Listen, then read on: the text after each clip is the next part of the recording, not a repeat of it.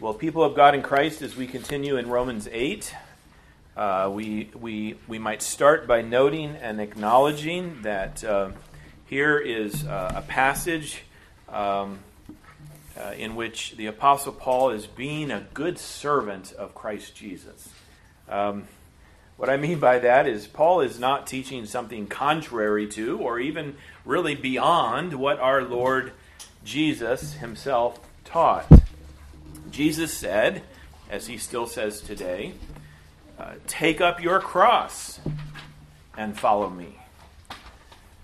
Jesus said, as he still says today, in this life you will have tribulation, but take heart, I have overcome the world.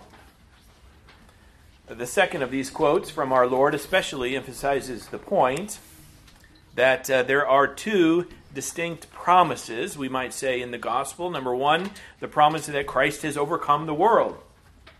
He is our salvation. But number two, the promise, if we want to put it that way, the promise that in this world you will have tribulation. The call to take up your cross in order to follow Christ is the call to expect and to endure suffering as a Christian. And why would we do that? Why would we believe in and follow Christ even with the so-called promise of suffering? Well, because of the first promise. Because we have the promise that Christ has indeed overcome the world, that he is our salvation, even unto eternal life. If you recall, the subject of suffering began already as we closed last time.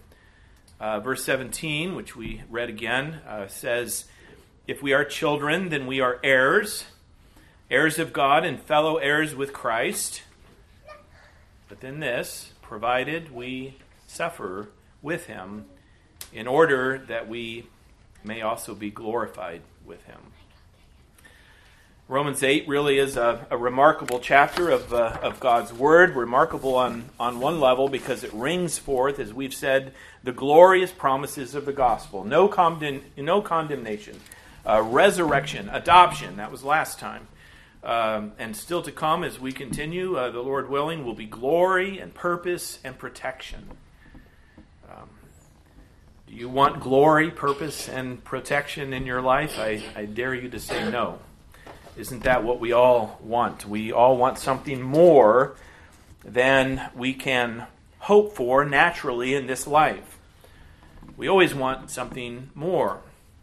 We all want purpose, all the better that it's an eternal purpose to live by.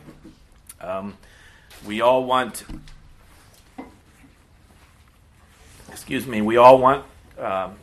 protection from God as we live out that purpose.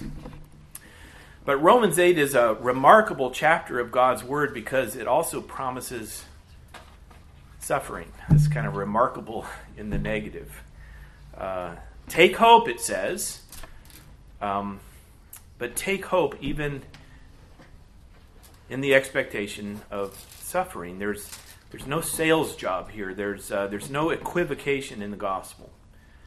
Take hope, says the gospel, but prepare to suffer as well.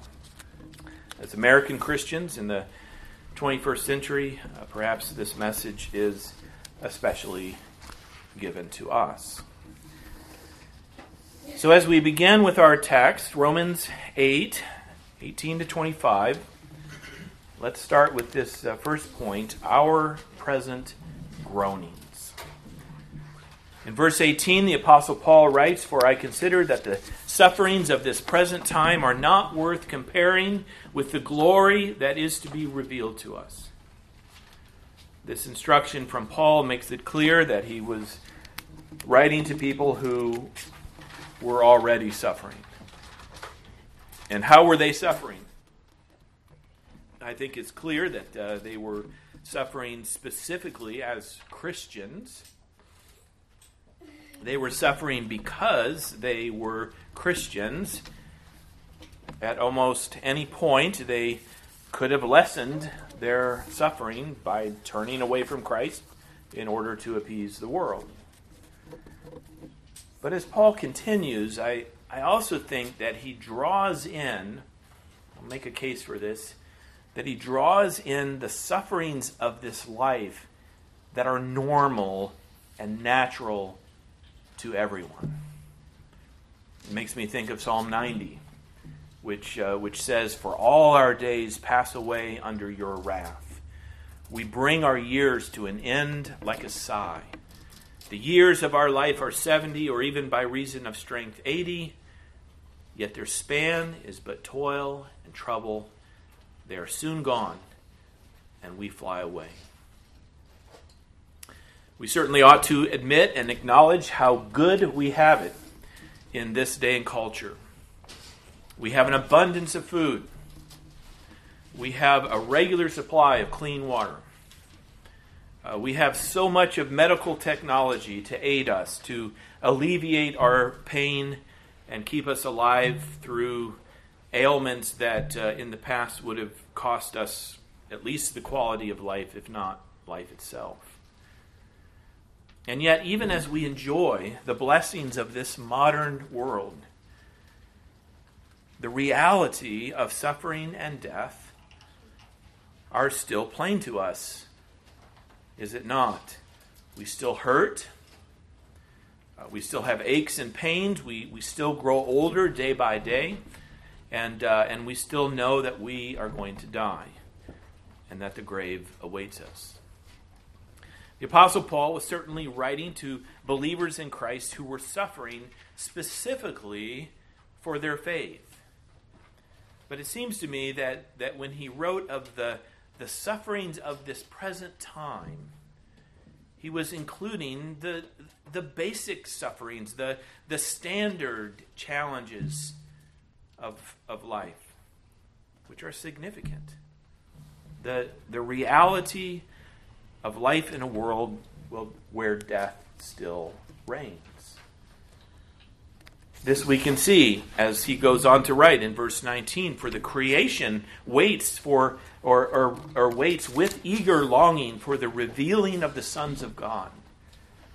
And in verse 20, "For creation was subjected to futility, not willingly, but because of him who subjected it, in hope that the creation itself will be set free from its bondage to corruption and obtain the freedom of the glory of the children of God."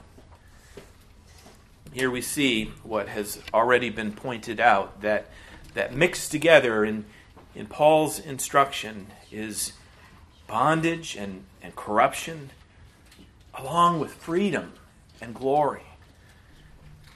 But the point is that our present sufferings is not just your present suffering and not just my present suffering, but the present suffering of the entire creation. Here is a difficult passage. Might as well admit that. At least a difficult reference, because Paul is not any too specific. Creation has been subjected to futility. This should make us think not only of Psalm 90, but also of the book of Ecclesiastes. "Vanity, vanity, all is vanity," wrote wise Solomon.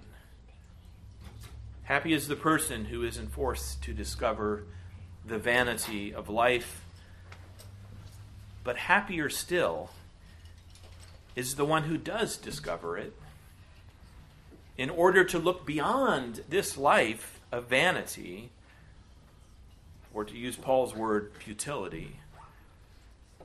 But the difficulty comes with the understanding of who subjected it. It's usually not a sign of good writing. I hate to take on the Apostle Paul here, but it's usually not a sign of good writing when you use a pronoun that doesn't have a clear antecedent. But that's what Paul does here. "For creation was subjected to futility, not willingly, but because of him who subjected it." Who's him? Who subjected it to futility? The easiest answer is to say that Adam by his fall, subjected creation to futility. Blame it on Adam, if we will. The problem with that reading is that Paul writes, "For the creation was subjected to futility, not willingly." Was it not an act of Adam's will to sin and to bring all mankind to ruin and misery? Even more, Paul writes, "For the creation was subjected to futility, not willingly, but because of him who subjected it in hope." In hope that the creation itself will be set free from its bondage to corruption and obtain the freedom, the glory of the children of God. Well, surely Adam did not subject creation to futility, thinking, "Oh, I see, if I sin against my Creator, I will bring about the hope of redemption." So it's a difficult reference from Paul. But now that I've introduced you to a certain ongoing theological discussion, allow me to return us to the main point. Because the main point is that creation is groaning. We are groaning all the more as we get older. All the more as we suffer for the cause of Christ and for the sake of the cross. But God's word says that all creation is groaning. And it's clearly a matter of personification. Creation is not alive to the point that it has consciousness and audibly groans. And yet Paul teaches that creation is groaning and is even waiting. But what is creation waiting for? Creation was subjected to futility. And what is creation waiting for? Not just its own redemption, but for the revealing of the sons of God. Verse 19, for the creation waits with eager longing for the revealing of the sons of God. Here's a point to critique a certain theological perspective by which the call is made to redeem creation. We have to redeem creation. So it gets said, creation is waiting to be redeemed. We need to redeem creation. Creation has been subjected to the curse. We need to undo the curse. What does that even mean, to redeem creation? Well, it means whatever they want it to mean. Sometimes it means environmentalism. Sometimes it means social action. Sometimes it means civil rights. But what is creation waiting for? Is creation waiting for measures taken to reduce climate change? Is creation waiting for the right for 2 men or 2 women to get married? Is creation waiting for people to just get along with each other like they did at the Tower of Babel? No, creation waits with eager longing for the revealing of the sons of God, which is why Jesus commanded us not to go and redeem creation, but to go and make disciples of all nations, baptizing them in the name of the Father and of the Son and of the Holy Spirit, teaching them to observe all that I have commanded you. So by all means, let us be good stewards of all that God has created. Let us both use and protect the environment. Let us care for the poor and protect those who are abused. But the call of Christ is to preach the gospel, to seek to bring sinners into the kingdom by faith. The call of Christ is to reveal. We get to be caught up in this redemption. And how does it happen? By preaching the gospel, to reveal the sons of God, so that in the end creation will be redeemed in the new creation that has come and that is coming. In the meantime, we groan, facing disease and disability at a rate consistent with our age. And one comfort in our groaning is that we groan along with all creation. But we groan along with creation in hope. A day is coming. The day is coming when creation itself will be set free from its bondage to corruption and obtain the freedom of the glory of the children of God. Don't let anyone tell you that you are equal to a tree or to a dog or a cat. There will be a great redemption of this world, but it will only come by the redemption of God's people. And when the full number of the elect have been brought in, then the end will come. Creation will be redeemed, but it will be redeemed only because and only as the full number of the elect have been redeemed and gathered and saved. In the meantime, we groan. But we groan even as we await the glory that is to be revealed in us. The second point is our awaiting glory. But that brings the question, is heaven waiting for us, or are we waiting for heaven? Sadly, I think heaven awaits us more than we await heaven.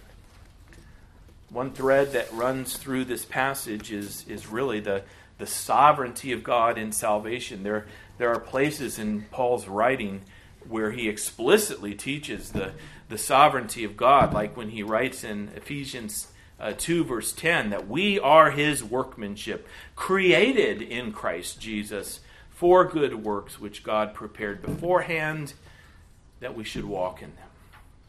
The sovereignty of God in salvation is the teaching of God's word that God is doing something in this world and you are either caught up in it unto your salvation or you are not. God created the world in the beginning. The world fell into sin, and now God is saving his elect out of this world to live forever in a new world and a new creation. And if that's offensive, it can't be helped. It is offensive, but it's offensive to the proud heart of the sinner. It's a message filled with joy, however, for the one whom God chooses to save.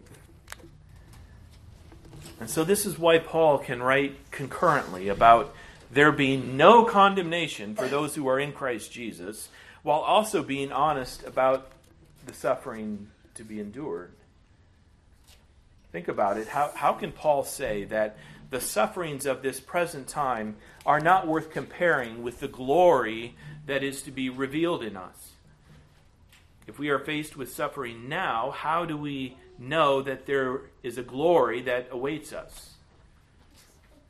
Well, granted, there are those who suffer and turn and do not continue. The fancy word for that is apostasy, the act of facing temptation, experiencing suffering, and so turning away from Christ and from the cross. But that's exactly why Paul is writing this letter. From the start, Paul wrote in Romans 1 verse 11, "For I long to see you, that I may impart to you some spiritual gift to strengthen you, that is, that we may be mutually encouraged." Paul wrote this letter to the Romans to acknowledge their suffering, whether the common suffering of living in a world of death, or living out a Christian life that brings the added suffering of persecution to whatever degree. Paul wrote this letter to the Romans exactly because they were suffering, and to remind them of the glory that awaits them. And that's exactly the problem, that not that the glory increases and decreases, but that we increase and decrease in our focus on the glory that awaits us. Is the glory awaiting us, or are we awaiting the glory? The first answer is clear. The promise of God is that an unimaginable and an unalterable glory awaits us. The second answer ebbs and flows. In some days we await it. In other days, we forget what is in store for us. So we need God's Word on a regular basis to call us back.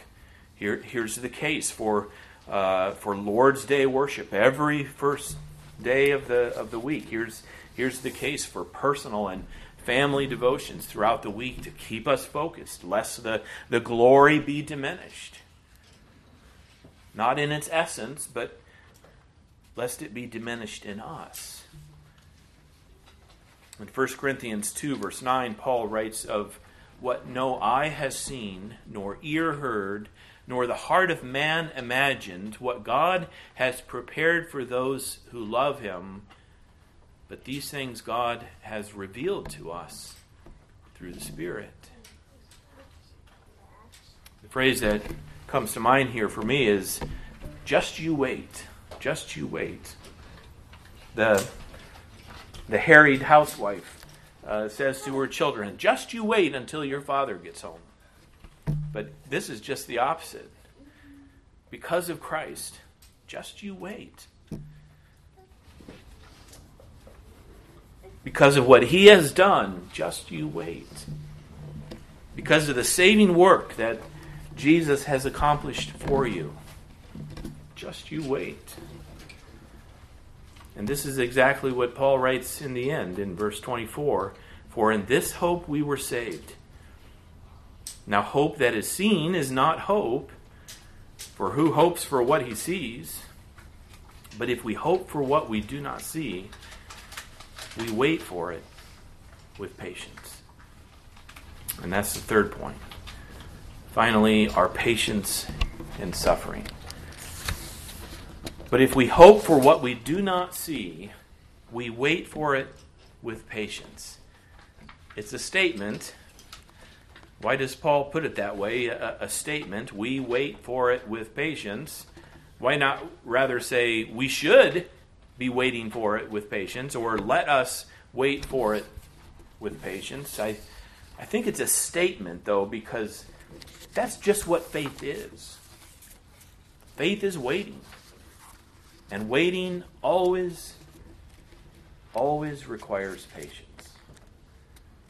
So it's just the reality of this world, even more the reality of being a Christian in this world. If faith is real, it will continue and it will persevere in faith. And granted, our patience is going to ebb and flow. In some days we are patient, in others' day not so much.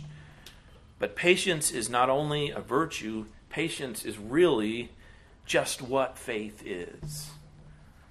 Faith is believing in the promises of God for what will yet be. And what will yet be because Christ has been here. And he has done the saving work that he was sent by his Father to do. So as part of this last point, let's ask a final question. The question of application. How can we be patient in suffering? And I think this will apply to everything across the spectrum of suffering, from broken down cars to broken down bodies, and even to full-on persecution from the world. First, again, the question, how can we be patient in suffering? How can we be patient in suffering? First, find patience in suffering by looking for the glory that awaits us. This perhaps is the most explicit application, because verse 18 says, "For I consider that the sufferings of this present time are not worth comparing with the glory that is to be revealed in us." Paul writes, "For I consider." But the point is that we should consider. Sometimes we think of things like patience and peace as things that just come to us.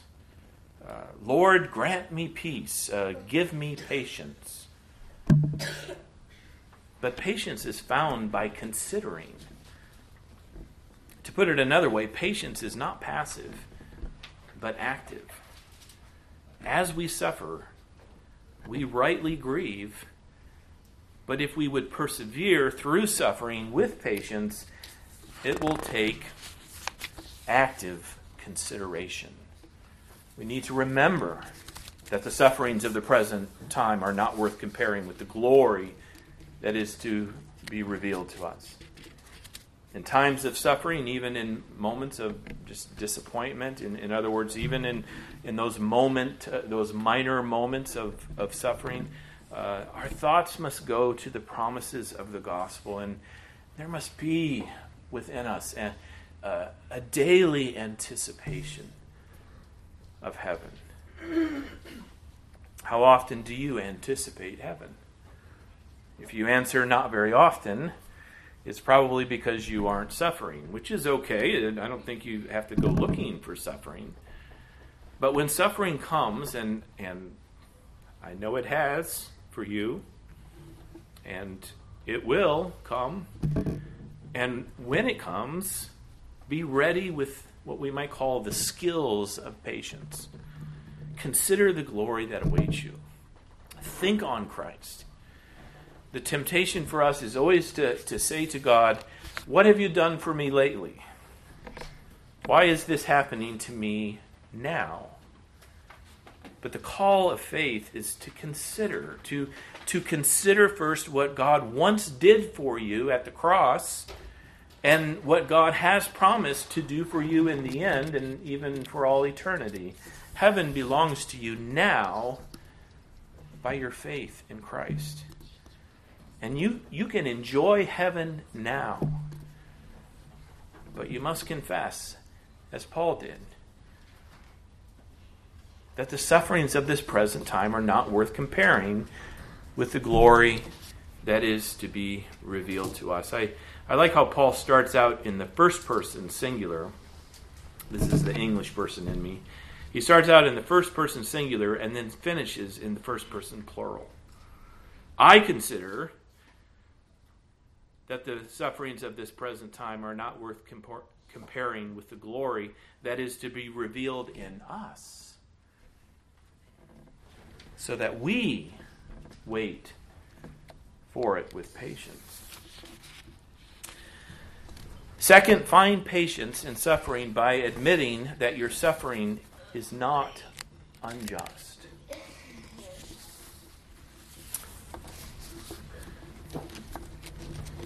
A hard truth.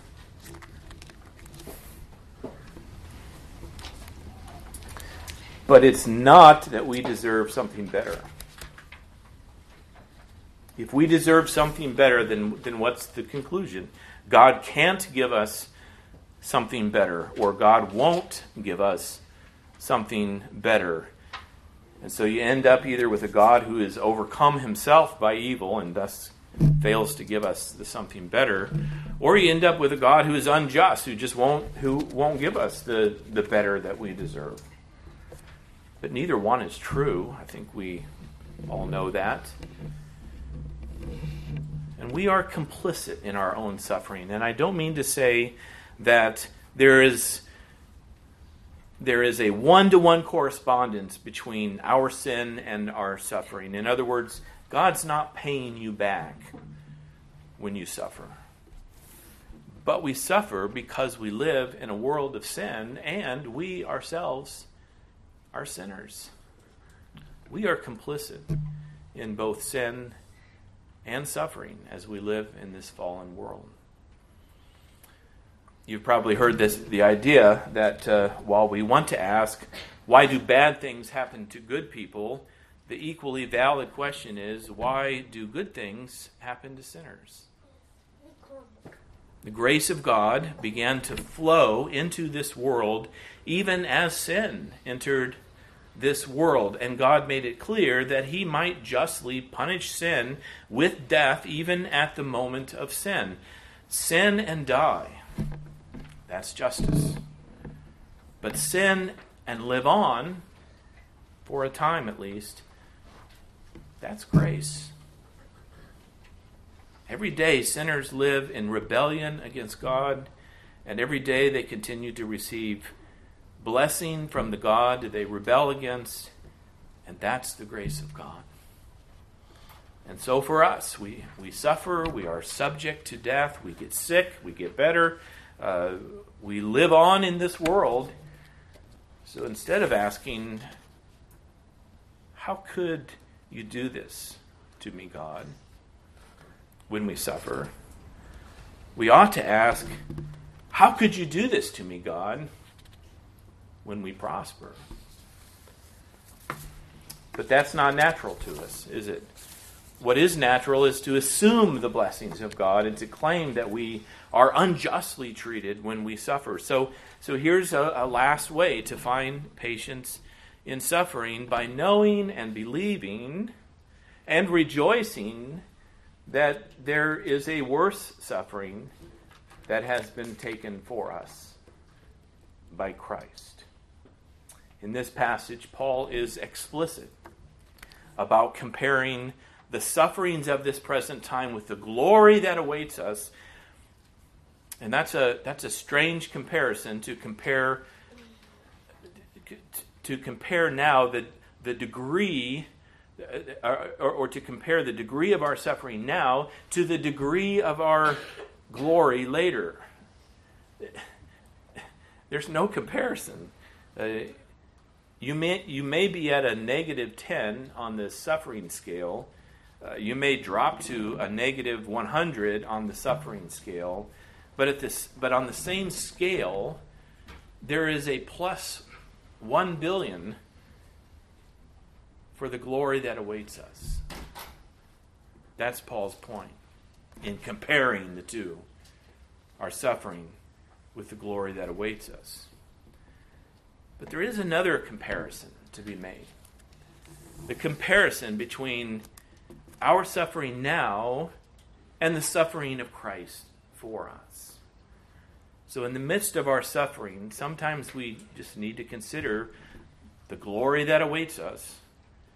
At other times, we need to consider the glory behind us, the glory of Christ taking our place on the cross.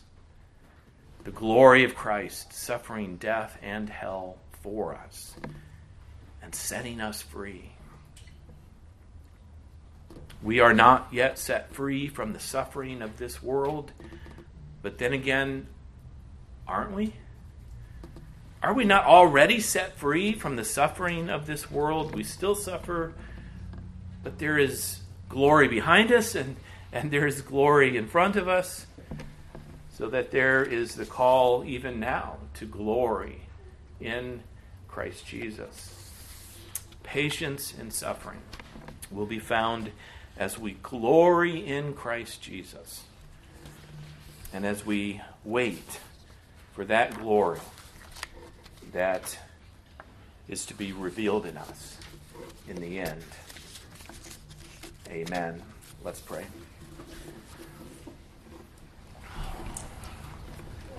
Grant us the faith, O God, as you are the giver of faith. Grant us the faith to glory in the cross and to remember the glory that awaits us, so that even now we will glory in Christ Jesus, so that we will have patience, perseverance, endurance through all the sufferings of life. Give us this faith, and may we not lose sight of the great glory of Christ our Savior. In His name we pray. Amen.